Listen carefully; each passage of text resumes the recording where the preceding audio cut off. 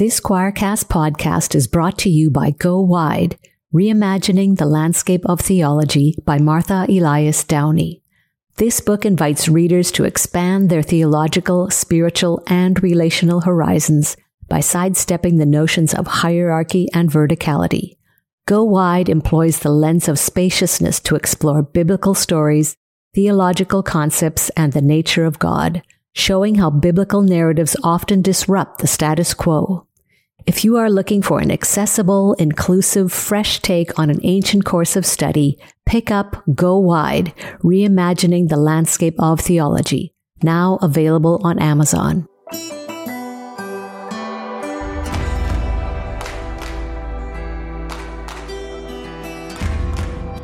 Welcome to the Wild Olive Podcast. Game-changing conversation about literature, culture, and the Bible. In today's episode, we're talking some more about Emily Dickinson, this time presenting a poem that explores the idea of Sabbath and challenges the idea that worship always takes place in a church. I'm your host, Jean Patrol. And I'm your other host, Jennifer Bird.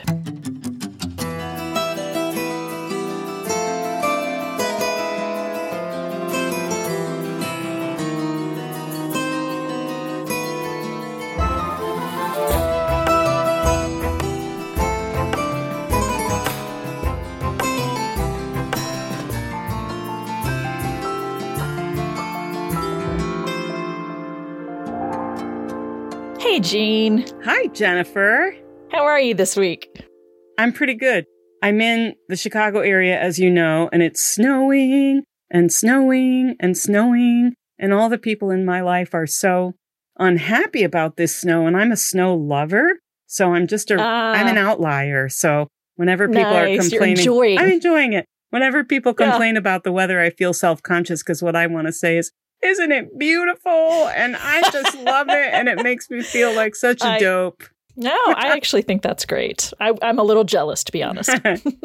Listeners, we've got a deceptively simple poem to share. And before I share it, I do want to mention there are a couple of words that were very common, I think, in the 19th century, but we don't run across them as much. So I just thought I'd do a couple of definitions before reading the poem.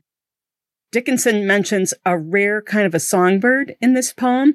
It's called a bobolink. I looked up how to pronounce it, and some people say bobolink, some people say bobolink. I'm going to say bobolink. So It's a kind of a blackbird. I think it's relevant that the bird's feathers are black and white because there's also a fair amount of church language in here.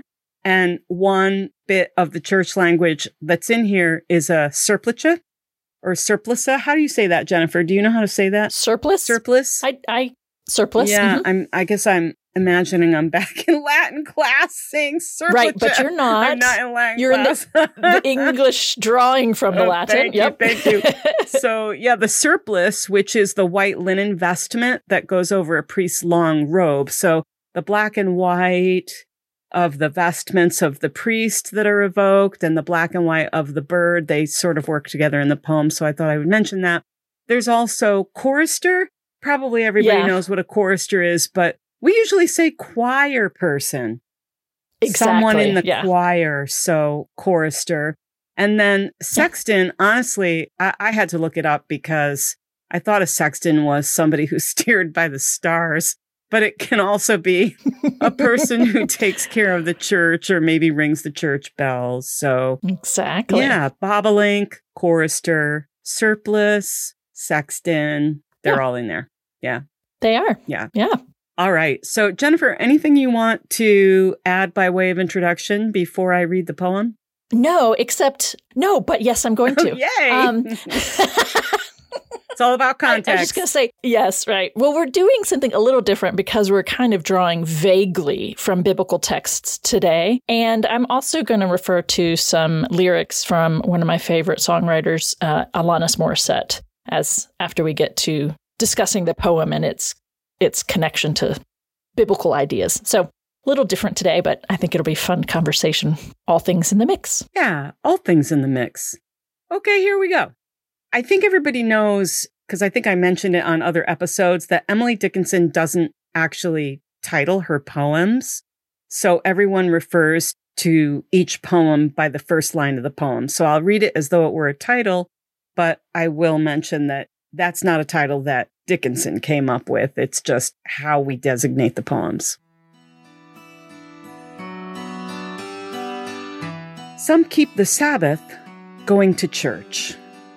Some keep the Sabbath going to church. I keep it staying at home, with a bobolink for a chorister and an orchard for a dome. Some keep the Sabbath in a surplice. I just wear my wings. And instead of tolling the bell for church, our little sexton sings. God preaches, a noted clergyman, and the sermon is never long. So, instead of getting to heaven at last, I'm going all along.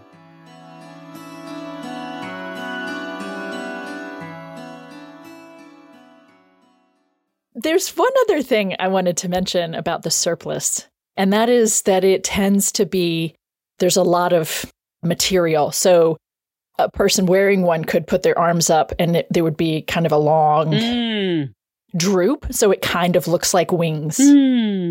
So thus her comment with that, some keep the Sabbath in a surplice.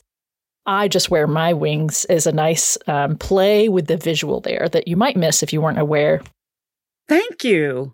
Because that's not how I was picturing the surplice, actually, having grown up Catholic. Okay. So I appreciate that. So how do you like the poem, Jennifer? I think it's one that resonates with you, right? It is. It is. I do like this. And there are lots of pieces about it that I think are really just sweet in that she has a lot packed into a line or two. And the thing that I most want to highlight right now is the idea of Sabbath itself is actually about rest. And often, at least in my childhood, going to church was a bit of an ordeal, not a rest. You know, and so there's an interesting play I think she has going on here about, for her, staying at home or outside is actually restorative. It's actually a rest for her in a way that perhaps being around people, especially for those who are introverted, right? It's actually this requirement of being present with the community and all of that can actually be a drain on some people. Just kind of a thought that I have when focusing on that word, the Sabbath, right? Keeping the restful day.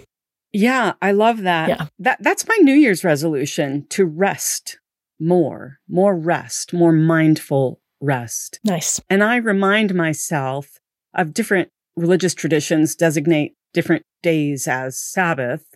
And I observe a Sabbath on a Sunday, and I have to remind myself that I'm resting, because the constant inner chatter that comes up for me is, you should do this. You should do this. You should do this. And I have to answer myself back, I'm resting. I'm resting. Good for you. Yeah. Yeah. So I have to say that one thing I love about this poem is how it locates not just rest in the act of, in Japan they call it forest bathing, the act of being outside, enjoying the natural world, enjoying the trees, enjoying the birds, is the idea of the sacredness of nature and the idea that connecting with a sense of the sacred may happen as easily outdoors as it might in church, and for some people better. That's right. You know, when you first brought this poem to my attention, you know, all the different conversations over the centuries that we were briefly exposed to in seminary, you know, passed through my mind, and this conversation about whether or not a person can actually know God through the natural world. And there have been some philosophical debates around these kinds of ideas that I can enjoy those debates, but that's not really where my mind is most of the time. So it's a long-standing conversation for people, right? Do we need to be in certain spaces that we've designated as sacred? And we've created these beautiful spaces. We can control what happens within them. And I don't mean that in a negative way. But, we're doing certain things and rituals and routines that people can find helpful, right? To connect to a routine as a way of grounding themselves within this community. I think there's some interesting things in terms of what that side of things, the practices, the rituals, the imagery, the scent, the flourishes of all kinds. I think there's something very important about that for many people. Yeah, I do agree with that. I never resonated with the sacred spaces, the church spaces of my childhood, and we weren't in them very much. Church going was not a huge part of my family life. We would go on holidays, but neither of my parents were active churchgoers, and there was never any sense of pressure on any of the kids to go to church. Do you want to go? Do you not want to go? It just wasn't a big deal. And I think that left me really free to get really excited about church going as an adult, because I am an avid church goer and I really like it a lot.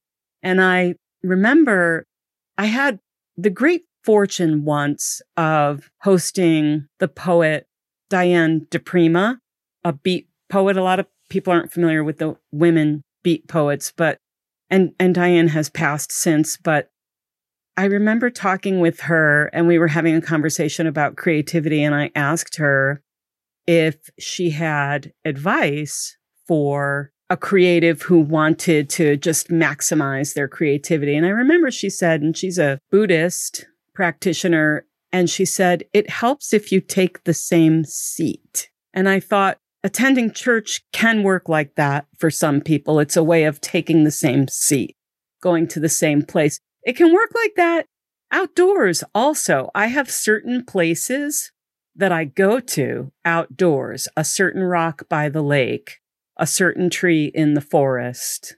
I have places that I go to when I want to settle myself and calm myself, and when I want to tap into that interior voice that can guide me in difficult situations. So whether it's at a church or whether it's at a special outdoor place, I think there is something about routine and ritual, as you're saying, that can help people experience and explore the sacred in some way.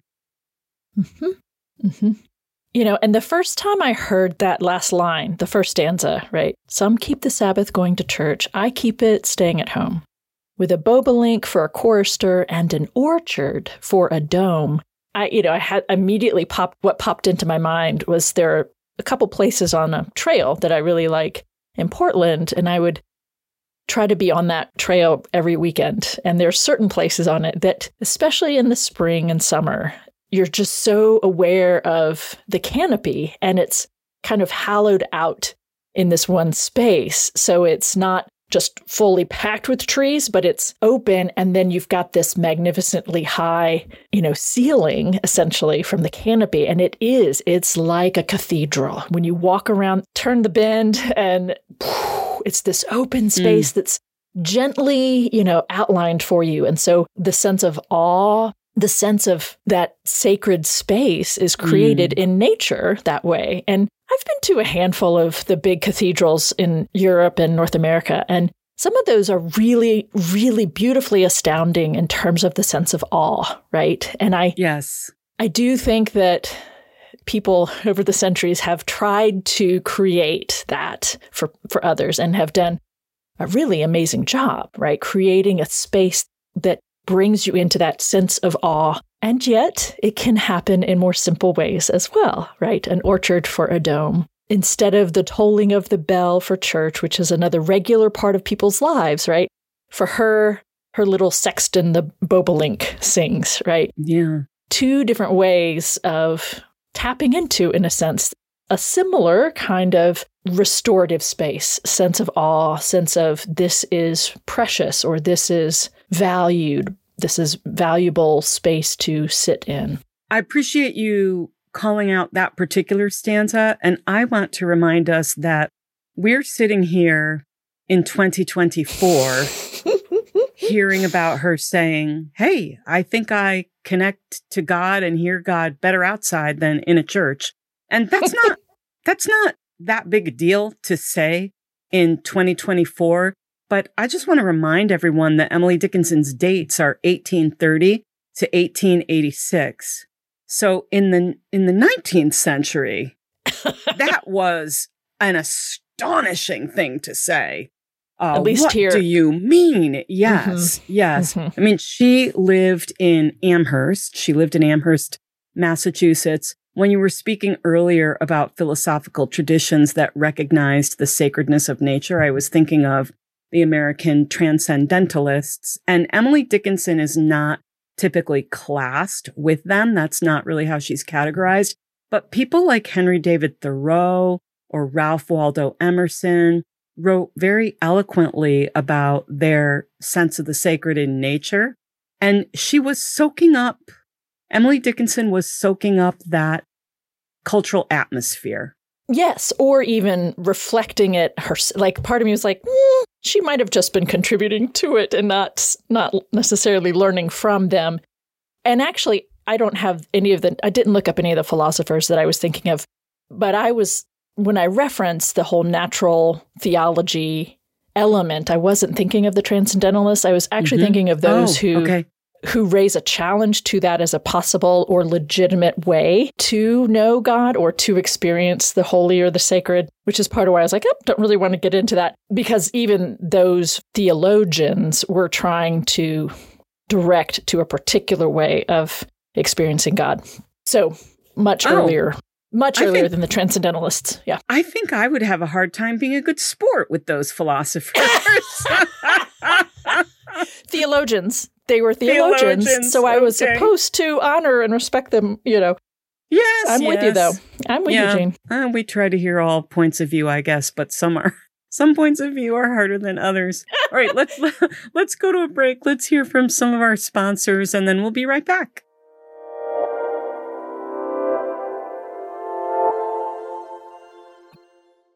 All right, listeners, welcome back. Welcome back. Jennifer, I was wondering, I know that you have a song that you want to share, and I wonder if you would like to tell us a little bit about it and read whatever you want from it and just share a bit about why this came up for you when we were reading the Dickinson poem. Absolutely. Yes. So the song is Citizen of the Planet by Alanis Morissette. It's from the album Flavors of Entanglement. And the reason that I enjoy this song, well, there are many reasons I enjoy the song. I just like her sound, but I think she's very thoughtful and very interconnected in her thinking and her speaking about the world. But what struck me the first time I heard this song was how many elements of, at least from my Christian upbringing, my Christian experiences, how many elements of a Christian setting she is offering a counter to, or a reframing to, or an alternative to. And I don't think it's in your face. In fact, I did this for a couple years when I was teaching full-time at Greensboro College. At the end of the year, after going through 2 semesters of intros to the 2 Testaments, I would ask students to look for anything in her lyrics that is a challenge to the typical biblical worldview, the ideas about life in the world that you do see in the Bible. How many could you find that she's actually offering an alternative to? And in my context, as well as from my upbringing, to suggest that this alternative way of thinking is legitimate was really startling for a lot of my students, because they had internalized so deeply the way to think about the world using the Christian Bible. So that's why I just thought it was so fun, and we had a good time talking about it most of the time. So I don't want to read the whole song, Sure. all of the lyrics, but there are several lines that I think are really helpful. I'm skipping down to, I think it's the 3rd stanza or so. I'm a citizen of the planet. My president is Kuan Yin. My frontier is on an airplane. My prison's homes for rehabilitating. The president is Kuan Yin. That's a Buddhist representation of justice, essentially, to get to the point on that. My frontier's on an airplane as compared to the horizon by foot, right? So she's globally speaking. But her prisons are homes for rehabilitating, not for punishing. So many pieces to this that flip the way many of us are taught to think, right? Eye for an eye versus restorative and addressing the problems, right? The next verse, I fly back to my nest, so I wait, my yearn for home is broadened, patriotism expanded by callings from beyond, so challenging this country or line confinement of this is all I can be, supportive of, my people. So I pack my things, nothing precious, all things sacred. And honestly, that's one of that and the next line down that I've highlighted are probably what struck me the most. Because when I think about the biblical traditions, I think of, in particular within the Hebrew Bible, we have lots of content devoted to describing the sacred space and the garments, the things that you put in the sacred space to make it holy, and that these things are so holy, and that this item over here is so holy that you can't touch it or you'll die, and this trying to create a sense of how important and trustworthy our God is or whatever, right? So trying to instill in people a sense of reverence. But for me, at least in this century, it reads so much more like fearfulness as compared to a different kind of a more invitational reverence. So when she says all things sacred, nothing's precious, everything is sacred. Oh, that felt like this, different way of thinking about life. And that is common in other countries and other contexts. Of course, I'll just highlight one or two more lines. And this, in the next stanza, I am a citizen of the planet. My laws are all of attraction. It's compared to the biblical laws. My punishments are consequences, separating from source the original sin. And that's one we could spend a long time talking about, I think, right? In terms of what she's playing with there, in terms of the concept of original sin and the history within patriarchal cultures to blame as if Eve really did bring sin into the world, which, So anyway, so just that line in and of itself was delightful to me. And the final two lines that I really enjoy, I'm guarded by the angels and my body guides the direction I go in. That line. And then also, I'm a citizen of the planet, my favorite pastime, edge stretching. Besotten with human condition, these ideals are born from my deepest within.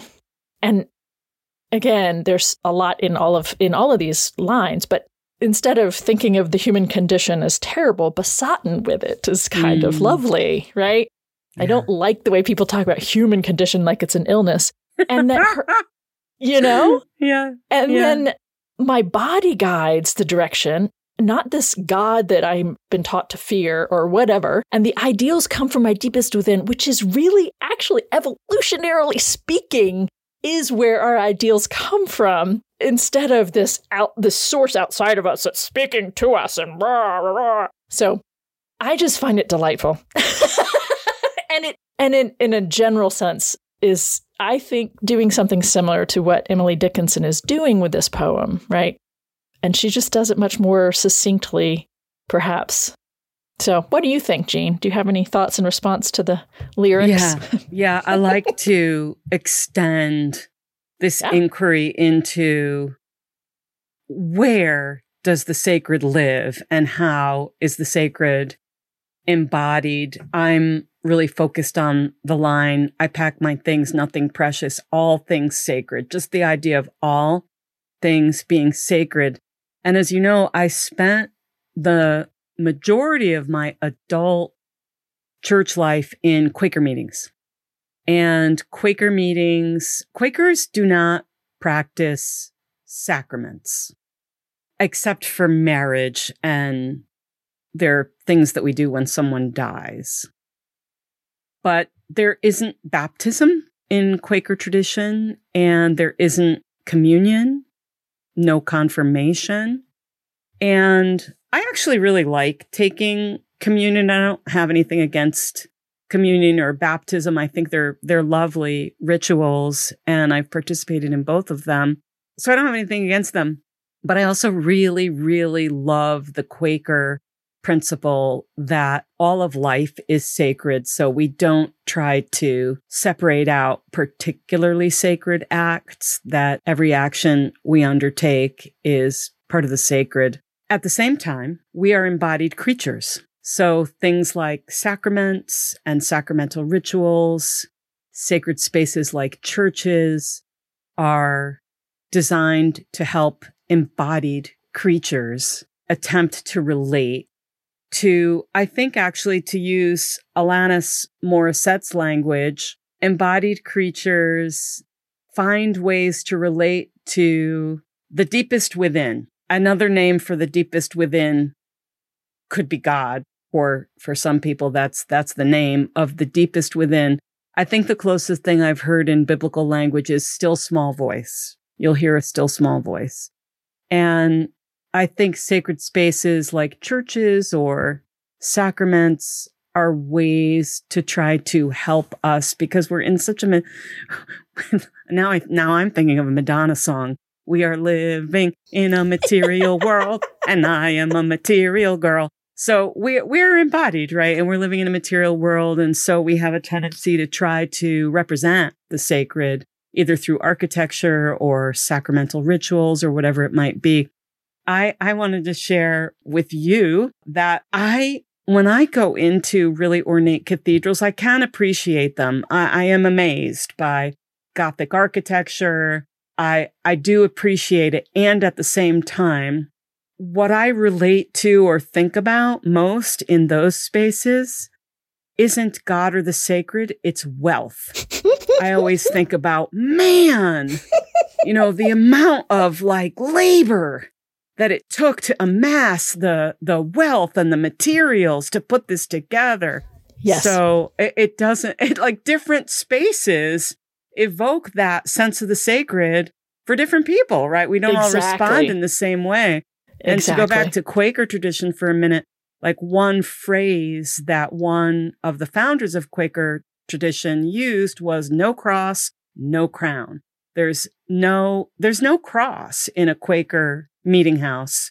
Right. So we don't attempt to picture the Godhead in the way, say, that a Catholic church might, or even a Protestant church. Protestants are more restrained in terms of the way that's kind of approach architecture and ornament and so forth. And yeah, it's just interesting. Yeah. Yeah, I agree with you. And I, since our listeners couldn't see that I was kind of cracking up while you were talking about that, I wanted to say I fully agree with you about the wealth aspect of the creation of all these magnificent cathedrals.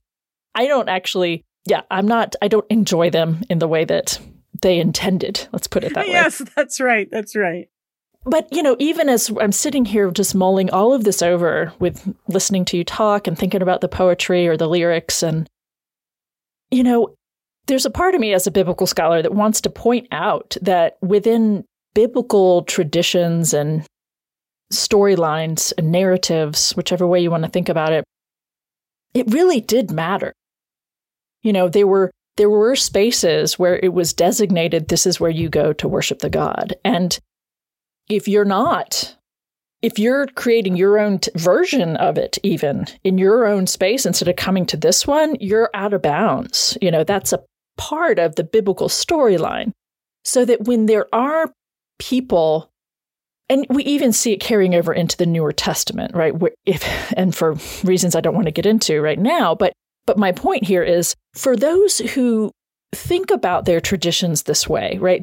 The proper places to worship, I feel like giving a nod, at least, to the fact that, that is a standard that's set for people according to biblical texts and storylines. So that, if you don't agree with that, that's fine. But I think it's helpful to know that there's a part of tradition, that Christian tradition, Jewish traditions, that have said that there are spaces that are holy or set apart for this, for particular reasons. And so, yes, there's all kinds of debates and fights have gone down over the centuries about, one of the big councils was about whether or not images were okay or allowable, right, in churches. The iconoclast councils, people being excommunicated, all kinds of things happening over visuals, right? Fierce.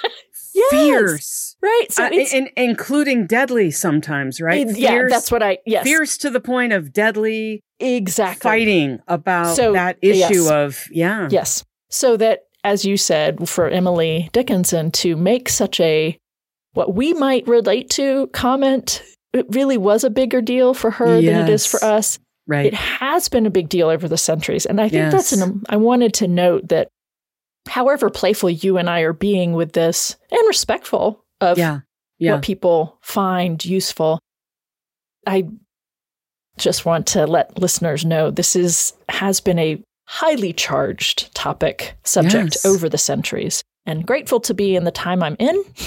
Yes. Right. We have more freedom. Right. Yeah. So anyway, but what a lovely little poem. Yeah. What a lovely reframing of things, right? Mm-hmm. Yeah. Yeah. It's very freeing. Yeah. All right. Anything else you wanted to add? I think this has been a fun little exchange about some insightful and cleverly worded, delightfully worded phrases and word pictures. Me too. Thank you so much. And listeners, thank you for joining us. It's always just a wonderful honor to know that you're listening, and we'll talk to you again soon. Yep. Next time.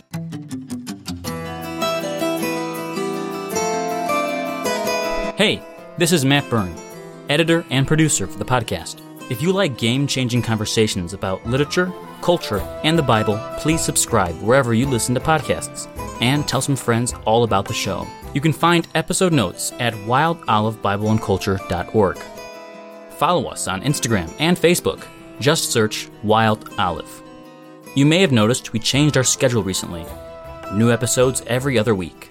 Our music is composed by Nick Stubblefield. Audio produced by Clara Carrera and Matt Byrne. Want to ask a question? Email the podcast at connect@wildolivebibleandculture.org. Until our next wild conversation. We'll see you then.